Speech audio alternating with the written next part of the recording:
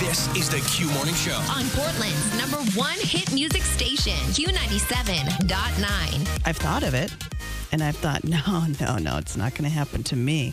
Oh, and it did. Yesterday. In public. I was at Shaw's, picking up some stuff. Walking toward the socially distanced marker for me to check out when I thought, no. I sneezed right in my mask.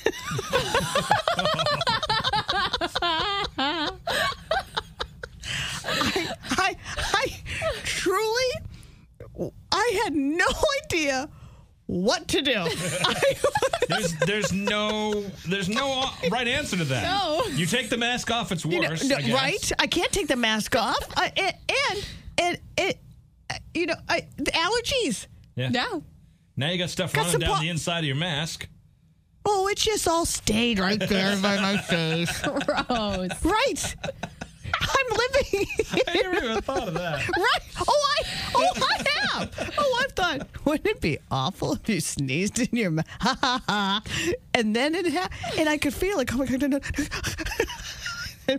So, just to let you know, if you have not sneezed inside your mask, it is as gross as you're imagining.